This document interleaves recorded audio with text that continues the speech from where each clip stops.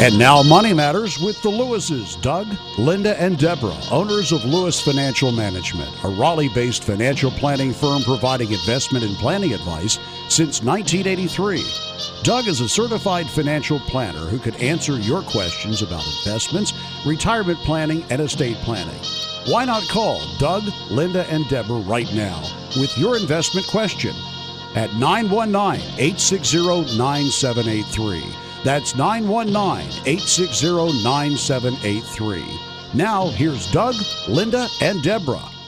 Investments offered through SFA Inc. Investment advice through Lewis Financial Management.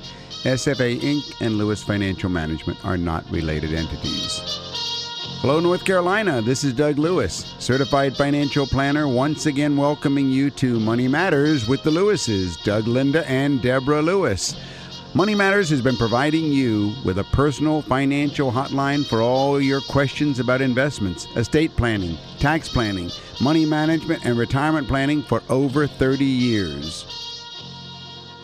Good evening, and thank you for joining us again for Money Matters with the Lewises, Doug, Linda, and Deborah Lewis.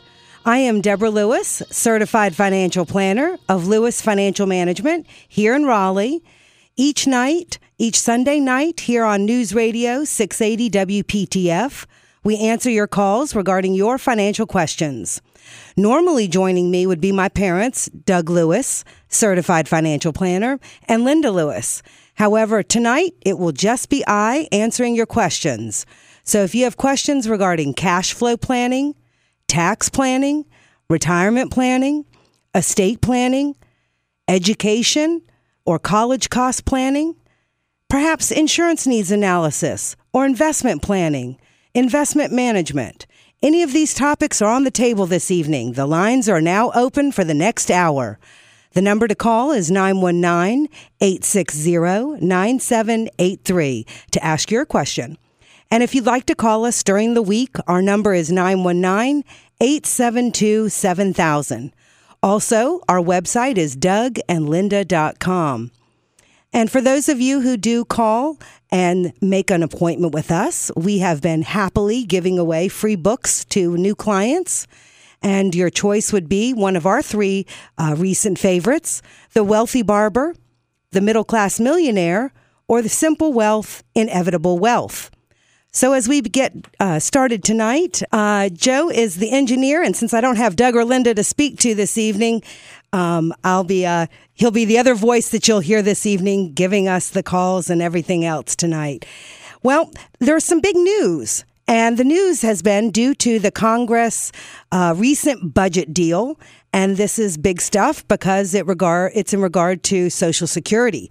And time is running out now on some of these Social Security strategies that you may have implemented or have heard about. Many couples should brace for two big changes when it comes to claiming Social Security benefits. Because of Congress's recent budget deal, two popular claiming strategies are coming to an end: the file and suspend and the restricted application. Both of these options are going to be eliminated. So the timeline is, I think it was November 2nd the deal was passed, and you have about 6 months until May 1st, 2016 to either implement or call a financial planner like us at Lewis Financial Management and see if this might be an option to choose for you. Choosing one of these strategies to maximize Social Security benefits and making that decision soon could mean hundreds of thousands of dollars to a married couple over their lifetimes. With the looming changes, many couples will only have 6 months to get it right. You'll need to do some careful retirement planning. So here's what you should know. Changes to the file and suspend strategy will take effect in 6 months. So you still have some time to take advantage of this claiming method if you meet certain age requirements. Under the current rules, once you reach your full retirement age, you're able to file for your Social Security benefits, but request that you actually not be paid those benefits. By doing so, you can receive what are known as delayed credits, which increase your Social Security benefit by 8% per year, not counting any cost of living adjustments that may also be added. But using the file and suspend strategy, you can allow other family members to claim a benefit based on your earnings record. and then while at the same time allowing your own benefit to continue to compound and grow. However, after May 1, instead of family members being allowed to receive a benefit based on your earnings record after you've merely filed, the law makes it necessary for you to actually be receiving benefits for them to do so. So what can you do?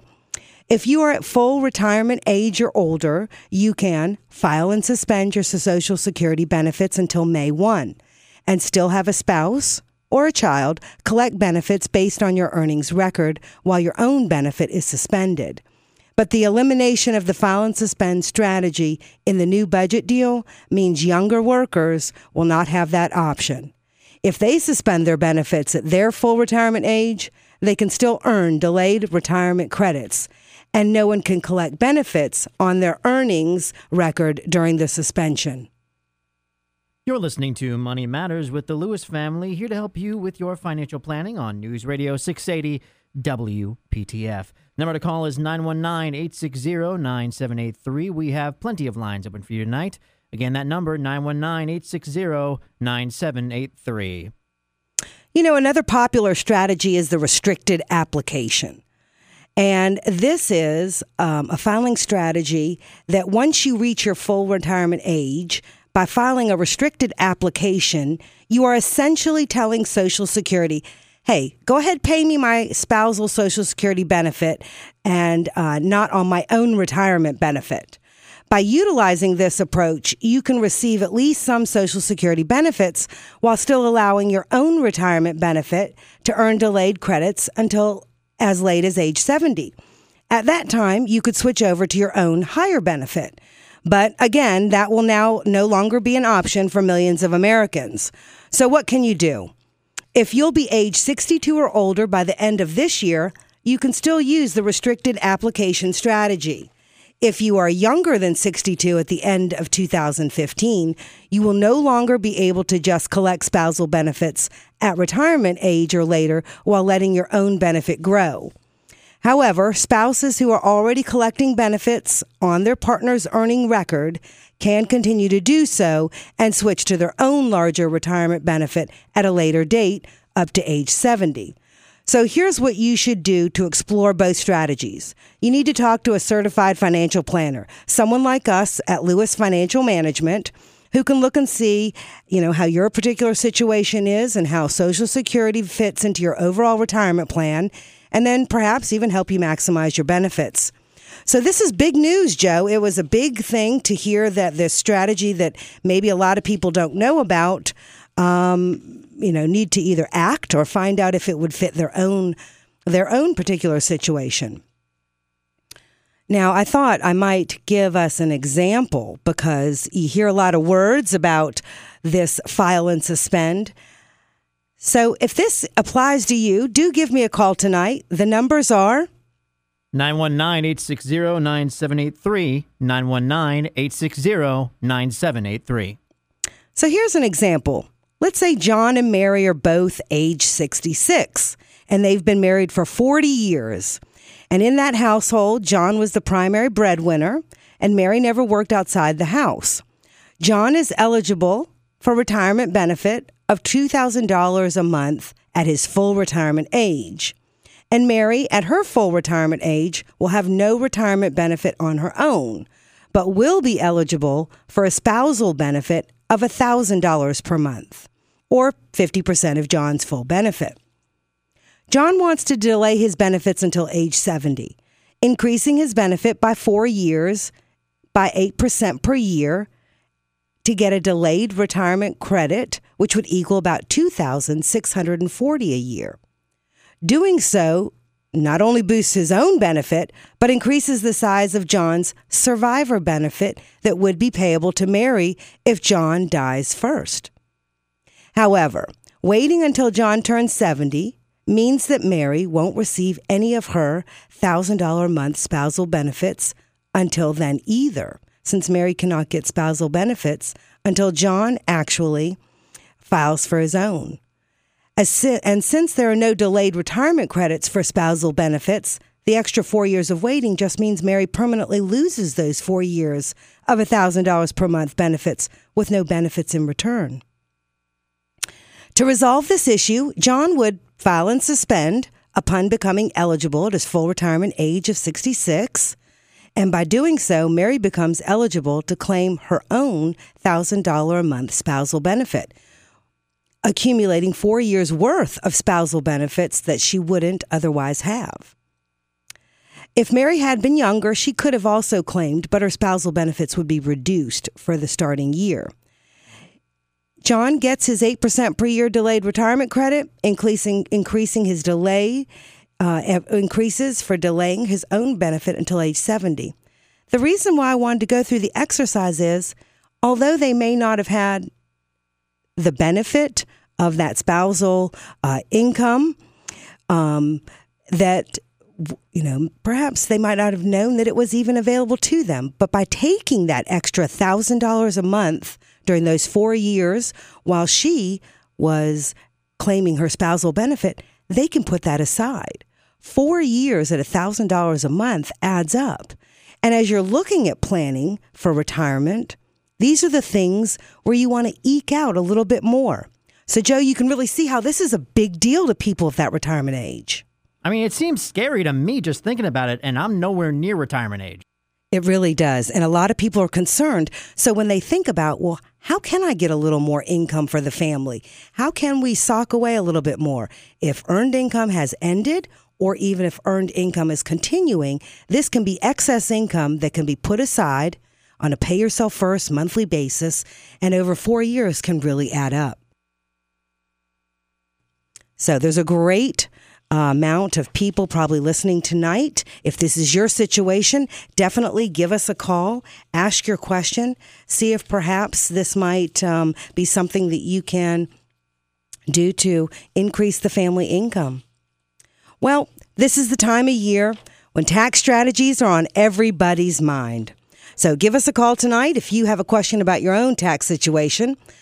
Here are 2 tax strategies I thought that might be timely.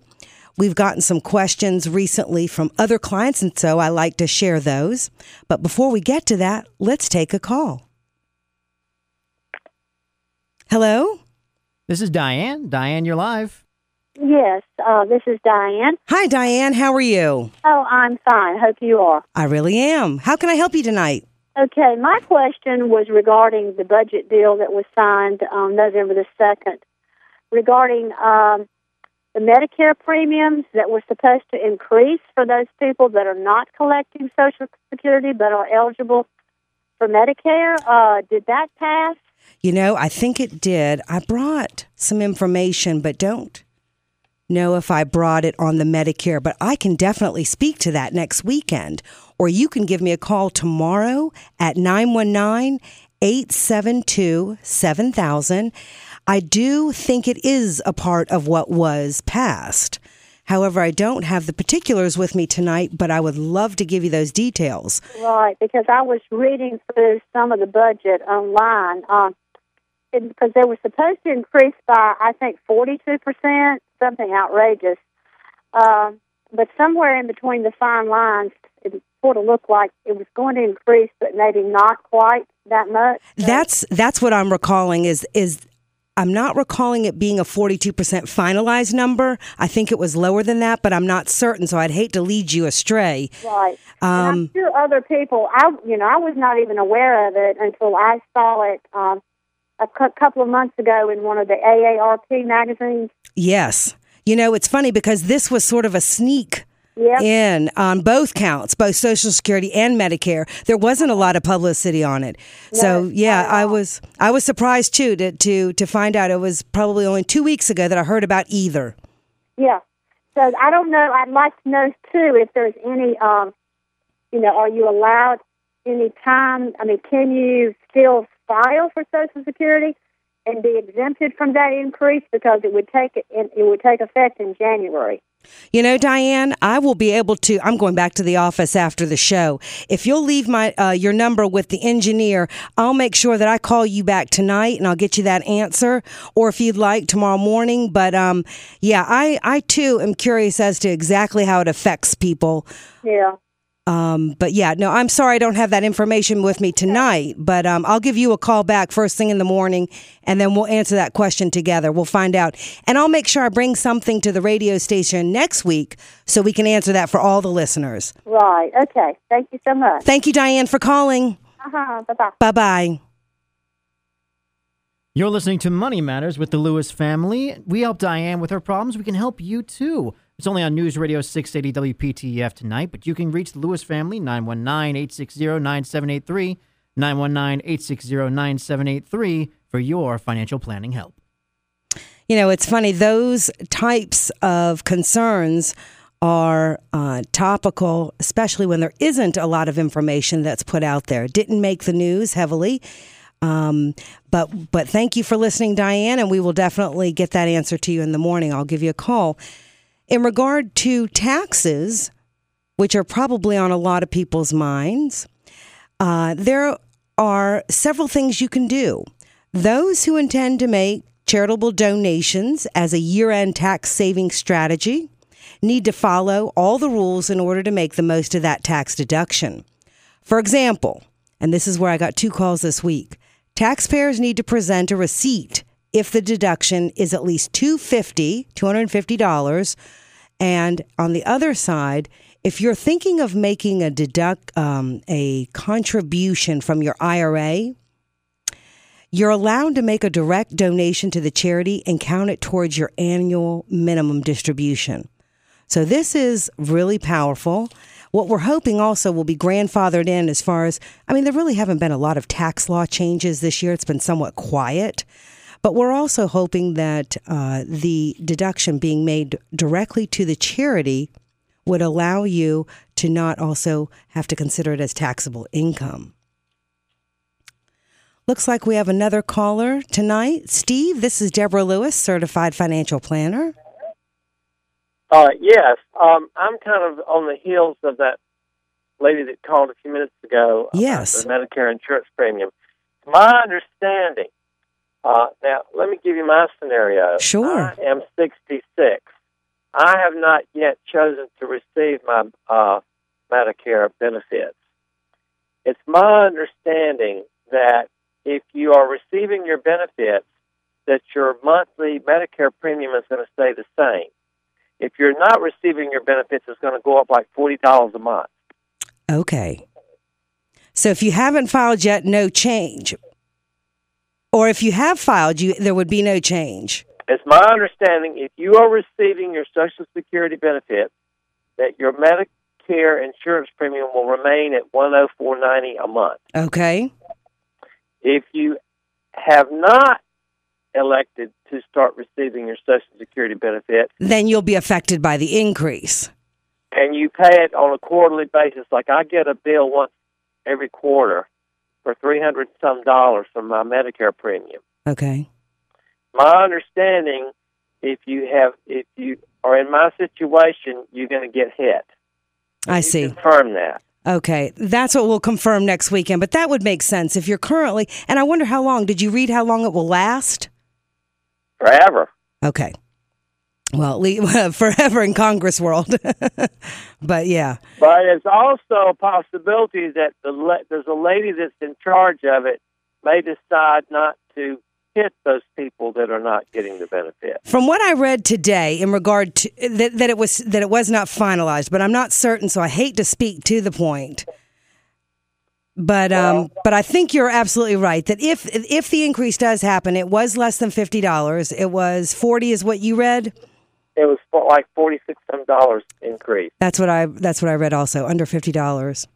So, we will pick up this conversation on Sunday night. I'll come with a little more information and find out the specifics, and then be able to relay it to you and Diane. And thank you, Steve, for calling. We appreciate you listening. Have you been listening?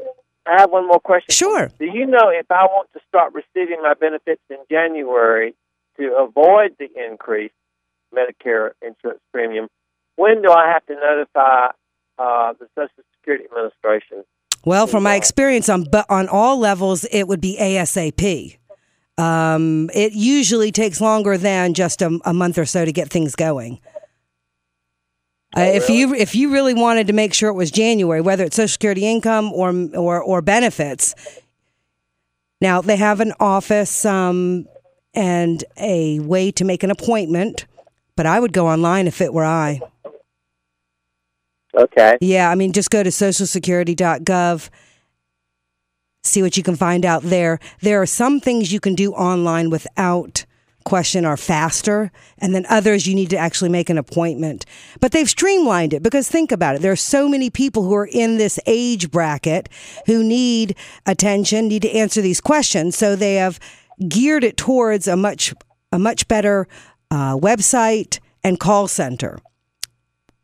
But I really don't have the answer as far as how quickly you could sign up. But with a January 1 deadline, I would say that's, less than 60 days. Yeah. Okay. Yeah. All right. Well, maybe I'll call them. Yeah. Thank you, Steve. I really appreciate the call. Okay.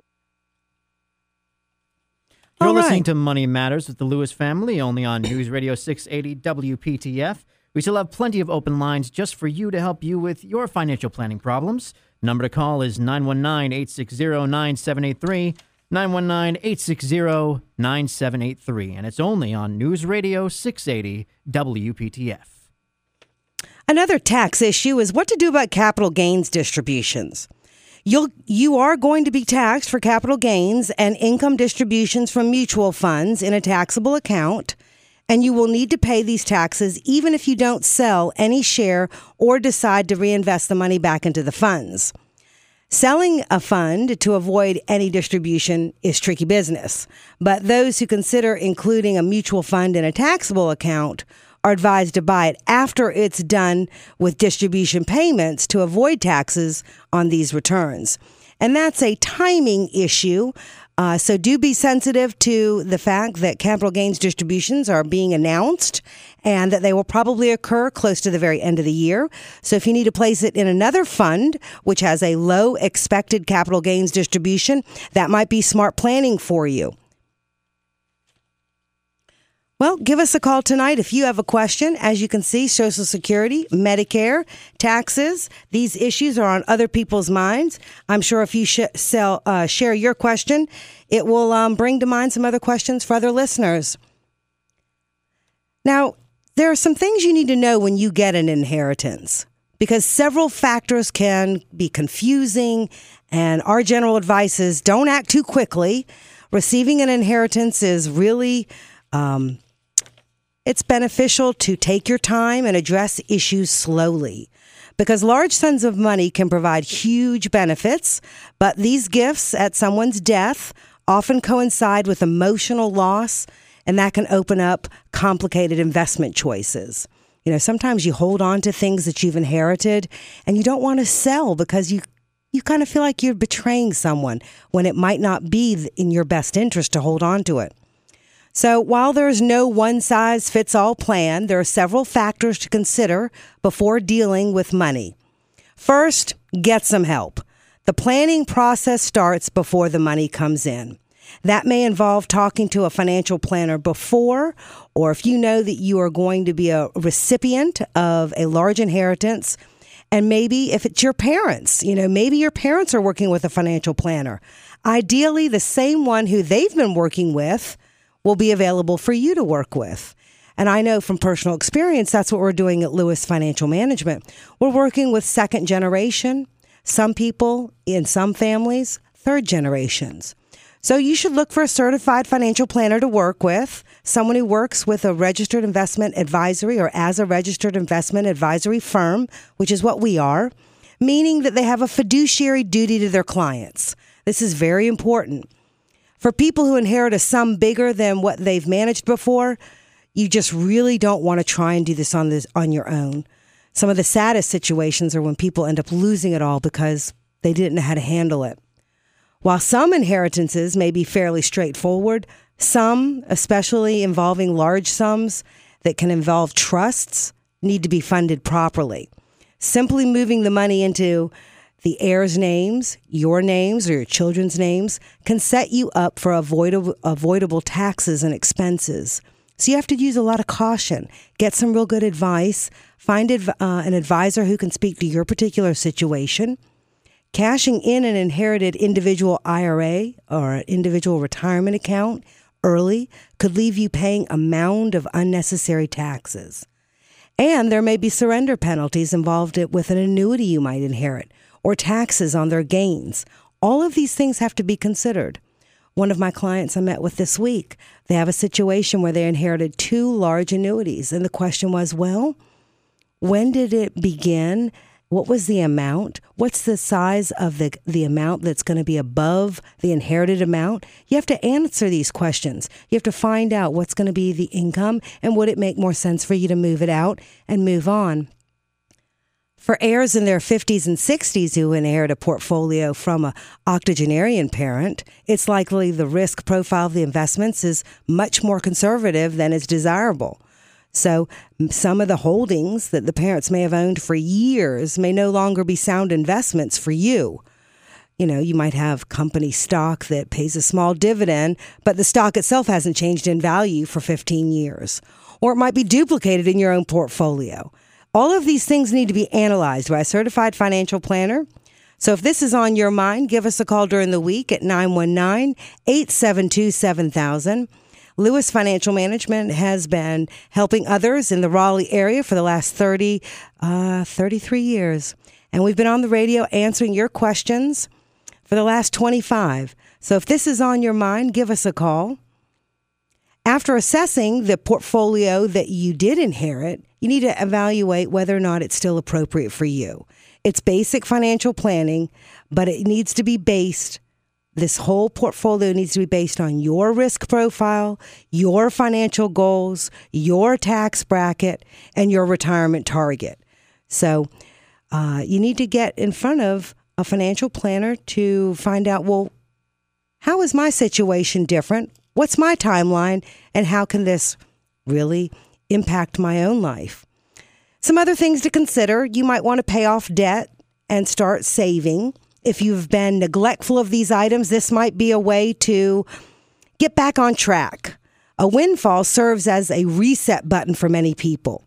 And if you're looking for a way to get back on track with your financial lives and develop good financial habits, this is usually where a younger person might say, okay, this is what I really need to do. But establishing the savings is key. Depending on how secure your job is, you also need to think about keeping an emergency fund. An emergency fund needs to be 3 to 6 months of living expenses. And this is crucial that you not think of it as income, but living expenses. What bills would you need to pay over the next 3 or 6 months? Also, you may use the money to maximize or increase or start a retirement savings, either through an employer plan or through your own IRA. And even though it's necessary to separate emotions, investing decisions really need the time to take some reflection, to meet with someone, and find out what's appropriate for you. You know, Joe, it really breaks my heart when inheritances received by people are just an example of where someone has a huge opportunity and they squander their parents' life's work. You have a certain responsibility to the person who left you the money to be a good steward of that money. And this is where you really, if there was ever a time where you need to get some professional advice, this is one of those times. Well, Mark, it looks like you have a question about reverse mortgages. Isn't there some sense in a reverse mortgage? Because I guess everyone's seen the ads with the late Fred Thompson sort of giving information about that product, where it says you still wind up owning your home. But my first part would be, isn't there some sense in which you are putting a lien or some kind of encumbrance on your home that you'll have to pay off at death? Well, that is a good question. Reverse mortgages are usually a way for you to take your home equity. So let's assume you still had a small mortgage on the home. Once that mortgage is paid for, the bank or the person or the company with whom you got the reverse mortgage, they now own it and pay you back. So you receive income, and then like you intimated, at your death, whoever would inherit your home whatever was borrowed against it, in other words, paid out to you. So it depends on how long you live. But the difference between the sale of the house and what's remaining equity-wise would then be what's left over and able to be inherited by an heir. Gotcha. So it's, on the one hand, sometimes it's a lifesaver for people. Let's say the house is paid off or has a very small mortgage, and yet you're land rich or house rich, but cash poor. Now you have a way to create an income stream from something you own while remaining in your own home. And at your death, you know that, well, at the very least, if there's something left over, it'll be split by my heirs, but it's been able to provide me with a way to stay in my own home. It gets a little more complicated when you have two spouses, because what if one gets sick and has to leave? So it does provide you with that benefit too, is that, well, if one spouse can stay in the home, you can keep the home. So it's one of these things that is very beneficial if you happen to be house rich and cash poor.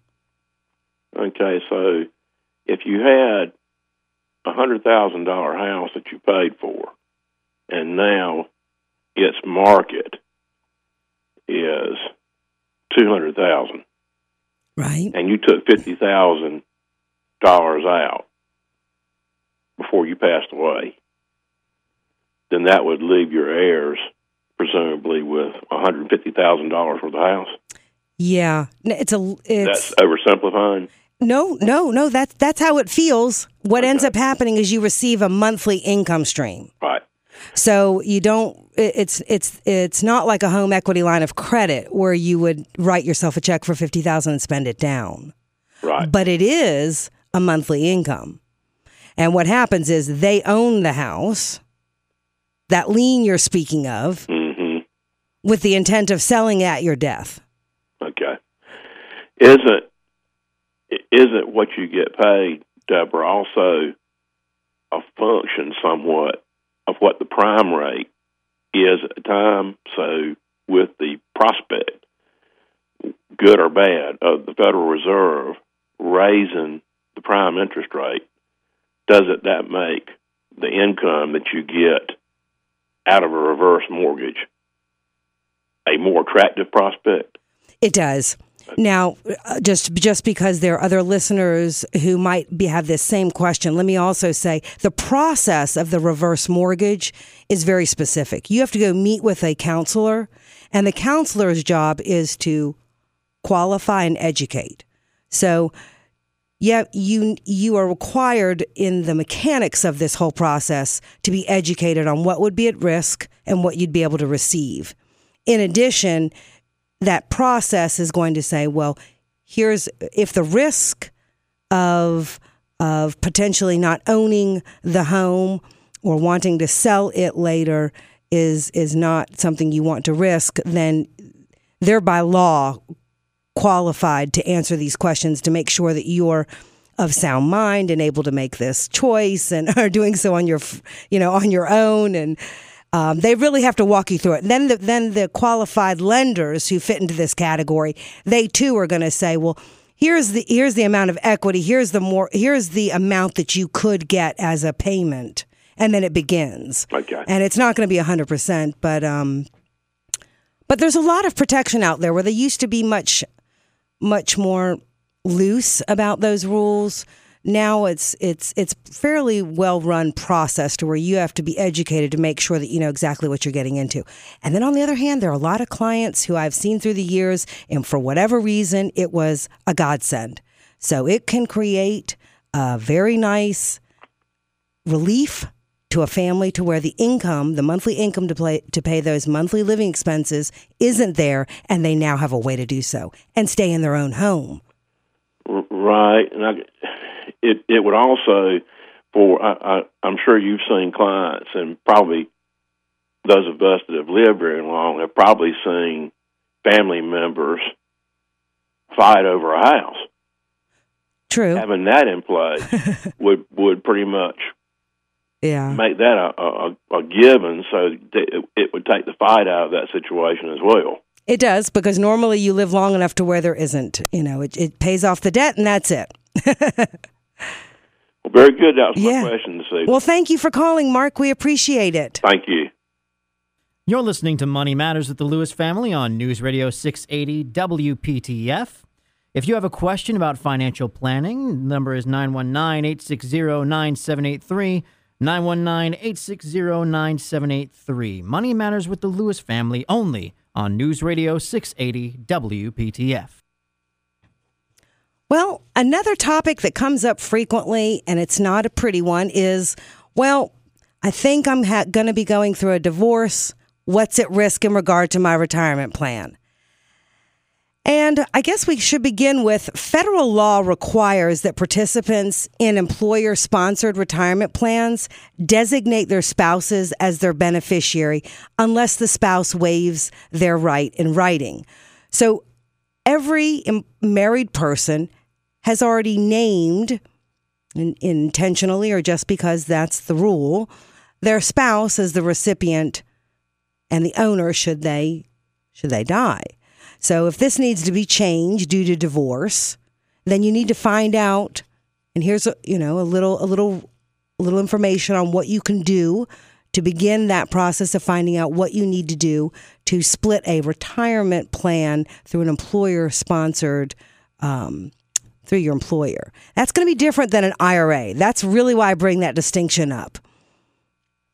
Assuming that you and your spouse adhered to the practice of naming the spouse as the beneficiary, a document known as a Qualified Domestic Relations Order, or QDRO, which is part of a divorce settlement, specifies how retirement assets are to be divided. So this thing, called a QDRO, specifies the amount or portion of a plan participant's benefits that are paid to a spouse, former spouse, child, or other party. A QDRO typically governs assets within a retirement plan, such as a pension, a profit-sharing plan, or a tax-sheltered annuity. Benefits paid to a former spouse typically are considered income for tax purposes. If you contributed to a retirement plan, a prorated share of your investments is used to determine the taxable amount. Well, let's pause and take a call from Jeff. Hi, Jeff. This is Deborah Lewis, certified financial planner.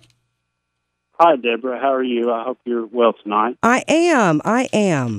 What kind of question do you have tonight? Sort of a caveat to what you're discussing is I'm going through exactly what you're explaining, and I have the funds figured out. But as I was looking through my documents, I found an old 1099 INT form where I was paid X dollars of interest, but I have no way of knowing what the balance of the account was.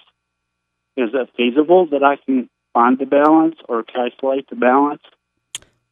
Well, let me ask you two questions. So if you're going through the divorce right now, is your question about a current employer's retirement plan? My question is about a savings account from 1993 where I received interest payment that was recorded on a 1099 INT, but I do not know what the account balance was. Oh, I see what you're saying. Okay. Well, in regard to that, here are the general guidelines. If you're going through a divorce and you need to split things, then the bottom line is everything is laid out, then divided, and if it's not amicably, then a judge gets involved. So are you prior to a judge getting involved or post a judge getting involved? Prior to a judge getting involved, but I'm just trying to see if it's feasible to figure out what that pre-marriage balance was in my savings account so I can claim that it was premarital assets. Oh, well, that simply is stated as a premarital asset. But I guess tell me a little bit about your situation. Are you currently employed? Yes. All right. What's your income? 88. All right. And you're just now going through the divorce? That's correct. Okay. And I'm in the splitting of asset space. okay. And what do you have in retirement accounts? 200 in a 401k and 150, just say 150 in the IRA. Okay. And how about in personal assets or accounts? Maybe 20K. Okay. All right. So when do you want to retire? How old are you? 48. Okay. So you've got a long work history still, or work life still ahead of you. Well, yes, and essentially my question was, is it feasible to figure out what the balance was on the account from just a 1099 INT form when I don't know what the account balance was from 1993? Yeah, I just don't think it applies, but I'm no attorney, so I don't know. But how much was the amount of the interest? Like $565. $565? That's what was reported to the IRS on the INT. That's correct. I just don't think it plays into the picture at all. What's going to be more important to her is going to be the $350,000 that you have in retirement accounts. What does she have in retirement accounts? Probably 200 plus pension. Okay. So I just don't think the 565 plays in, but I'm not an attorney, so I don't know. In regard to the 401k and the IRA, two things that are very important. You're going to want to, if there is no judge involved and you guys have an amicable split, then you're going to want to do two things. Change the beneficiary designation on both accounts. Okay, and on the 401k, when you signed up for it, just like we were just speaking, a retirement plan through an employer, you already elected or designated your spouse as the beneficiary. If you want to change that, you now have to get permission or their agreement too. So I don't know how easy that will be. On the IRA, you can name anyone you want to. If you had already named her, you're going to want to change that. Okay, and I have a 3-year-old and a 10-year-old involved. Would you recommend put in maybe a beneficiary for them, sort of like in a trust? A beneficiary for them on the trust. Well, IRA assets are going to pass to a person. They, by law, are passing not by ownership, like a house could do, or an investment portfolio would do. They're not going to pass by will. So should something happen to you, they won't pass by will. IRA or 401k plan assets pass because there's a beneficiary designation form. So on that form where you, for example, on the 401k would be saying, I would like you, my current wife, who's going to become my ex-wife, to agree that I take you off as the beneficiary and I name our children. On the IRA, you need to find out through the custodian what their form is, and then name your children if you want to remove her. As far as a trust, I understand what you're saying. Okay. I can put it in my 3-year-old's name, but obviously a 3-year-old. No, you don't.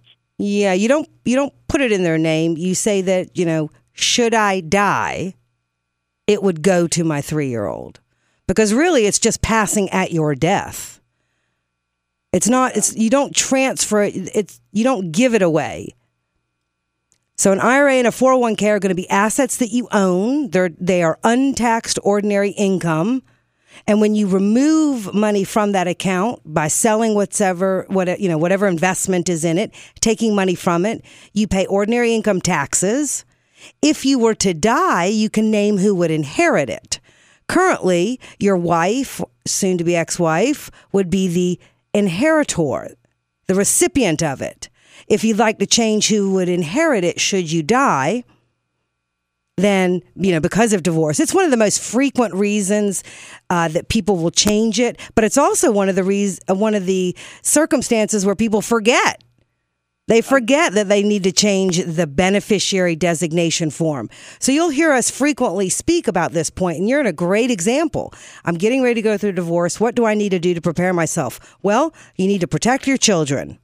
I don't want it to go to the ex-wife. Should I die, I want it to go to my kids. Now, and hopefully you're going to live a long life. You'll retire. You'll receive income from this 401k, which will be rolled over into your IRA, and life will go on. And as money comes out, you'll pay taxes at the ordinary income rate. But should you die, you've covered yourself and you've named your children as the beneficiary. Okay, well, thank you. Oh, you're welcome. Thank you so much for calling. Bye. You're listening to Money Matters with the Lewis family, only on News Radio 680 WPTF. Number to call to help with your financial planning problems is 919-860-9783, 919-860-9783. And Deborah, tell me, if they want to reach you at your beautiful office tomorrow, what number do they call? That would be 919-872-7000. And we are in Midtown Raleigh and have been at the same building since 1990. And this is what we do. We answer questions all day long for clients. For people who are interested in getting to their answers, whether it's retirement planning, cash flow planning, how to pay for college, how to manage my cash flow is a very common question. And it moves from how do I maximize my savings while I'm earning income to how do I create an income stream from those investments once I retire. And something that has made news recently is that there are new funds that are now offering an income strategy to retirees. And in my opinion, it's dangerous. But here are some of the things that you need to know. Money management firms are searching for new answers to an old question. How can retirees draw a steady paycheck from their nest eggs, what they've saved? These firms are launching new products that aim to support a certain withdrawal rate in retirement. And as you know, Doug and I are frequently saying a withdrawal rate is an inappropriate way to look at withdrawing from retirement funds. What you need to know is what your living expenses are. Once you know what the monthly living expenses are, you'll know what amount you need to withdraw. Once you know the expected amount of income that you're going to need on a monthly basis in retirement, you can plan for it. Regardless, some are designing these funds to make steady monthly payments to retirees, and they're basing it on either a 4 or a 5% annual withdrawal rate. And I've even seen some as low as 2.5. These products are meant to help older investors make a smooth transition from earning a paycheck during their working years to drawing steady income from their savings. And they seek to give investors some reassurance that their portfolios can stay a step ahead of inflation and maintain their lifestyle in retirement. But these products don't offer any guarantees. Of course they can't. And in my opinion, they give people a false sense of assurance that if they withdraw at this rate, that things are going to last. And I can name a couple examples where the managed payout of these funds launched at inappropriate times. Now, most recently, let's just think about the financial crisis, 2007-2008. There were several of these managed payout funds that were supposed to offer steady distributions to investors, but because of this market turmoil, caused some of the funds to sharply cut or even eliminate payouts. So I think they're dangerous. I think they're the wrong way to approach retirement income. And you know, if you were to ask anyone who has tried to use a withdrawal rate based on a percentage, one of two things happens. I have more income than I need coming out, therefore creating more taxable income than I need, or I'm seeing my portfolio deplete because I'm not using just my normal reoccurring monthly living expenses as my base amount. And instead, when things are up, or worse, when things are down, I'm having to watch that portfolio deplete. So because of such funds having these ups and downs just being unnecessarily inherent in these products, I think that the only way to approach this is by working with a certified financial planner. And this way you can fine-tune your withdrawal rate at your own needs pace. And this is based on just knowing what your monthly living expenses are. The one-time withdrawals that might come from retirement portfolios will be for those things that we can't plan ahead for. Or discretionary. I want to go on a vacation. We have a big anniversary, whatever it is. If we know that that's upcoming, we can look at the portfolio, we can fine-tune the timing, or we can fine-tune where it's coming from. You're listening to Money Matters with the Lewis family on News Radio 680 WPTF. We still have a few minutes left in the show to solve your financial planning problems. And the number to call is 919-860-9783, 919-860-9783. Well, Joe, in the world around us, we are getting lots of news about what's going on, whether it's good or bad. So as a change, since we see a lot of bad on the news about what's happening around the world, and it is very sad, there is some good news. And some of that good news is about global dividend stocks. And they have become one of the best plays in the investment world lately. Companies paid out a record $1 trillion last year, and about 70% of those dividends came from non-U.S. companies. So if you have been wondering, is this the right place for you to add some diversification? Here's some food for thought. Relative to other asset classes, dividend-paying stocks are likely to outperform, especially outside the U.S., where the practice of returning earnings to shareholders is more common. Global dividend-yielding stocks are attractively valued right now and yield more on average than their U.S. counterparts. Additionally, dividend yields are in most cases higher than corporate bond returns, with the added benefit that many dividends are poised for growth. And by investing globally, investors can gain exposure to a broader range of income opportunities. U.S. and European companies have long recognized the benefit of strong and growing equity income, attracting investors with the cash flow to sustain dividends and highlight a company's underlying health. The dividend culture is spreading to Asia and the Pacific region also, and even some of the emerging markets. And with an increasing number of global corporate management teams focused on strengthening balance sheets and generating good cash flow, the case for long-term dividend growth is strong. This is broadening the universe that is out there for investment and investment opportunities for you. So, another thought to add to your conversation that you might have with your financial planner. Like us, we're helping clients create portfolios that offer a lot of diversification, whether it's based on types of investments, where to invest. But you need to know these things. Where are the big dividend producers? They're not just in the U.S. Another reason to have global dividend-paying stocks is that a global approach also offers equity investors the opportunity to receive income from different sources throughout the year. And this is what some of those best active money managers from mutual funds know. For example, European companies typically pay out more than 3/5 of their annual distribution during the second quarter.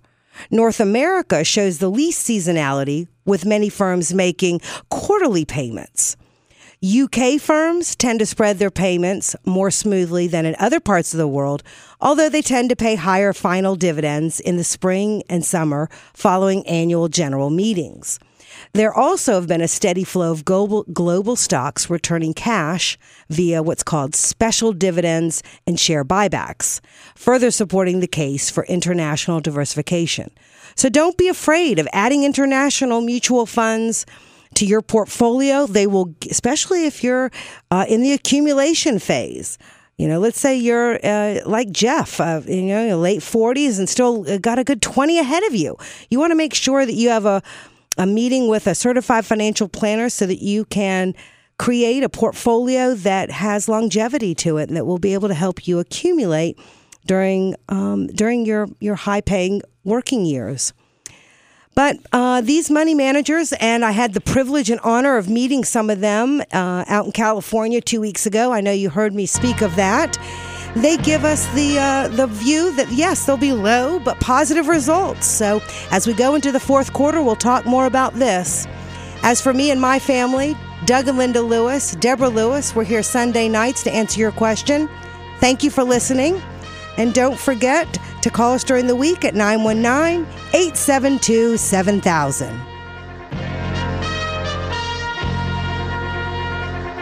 You've been listening to Money Matters with Doug, Linda, and Deborah Lewis. Money Matters provides you with a personal financial hotline on any subject where money really matters. For more information, you can call Doug, Linda, or Deborah in Raleigh at 919-872-7000. That's 919-872-7000. Or go to DougAndLinda.com and listen again next Sunday at 6 p.m. for more Money Matters with Doug, Linda, and Deborah Lewis on News Radio 680 WPTF. The Triangle's News, Talk, Traffic, and Weather Authority. News Radio 680 WPTF.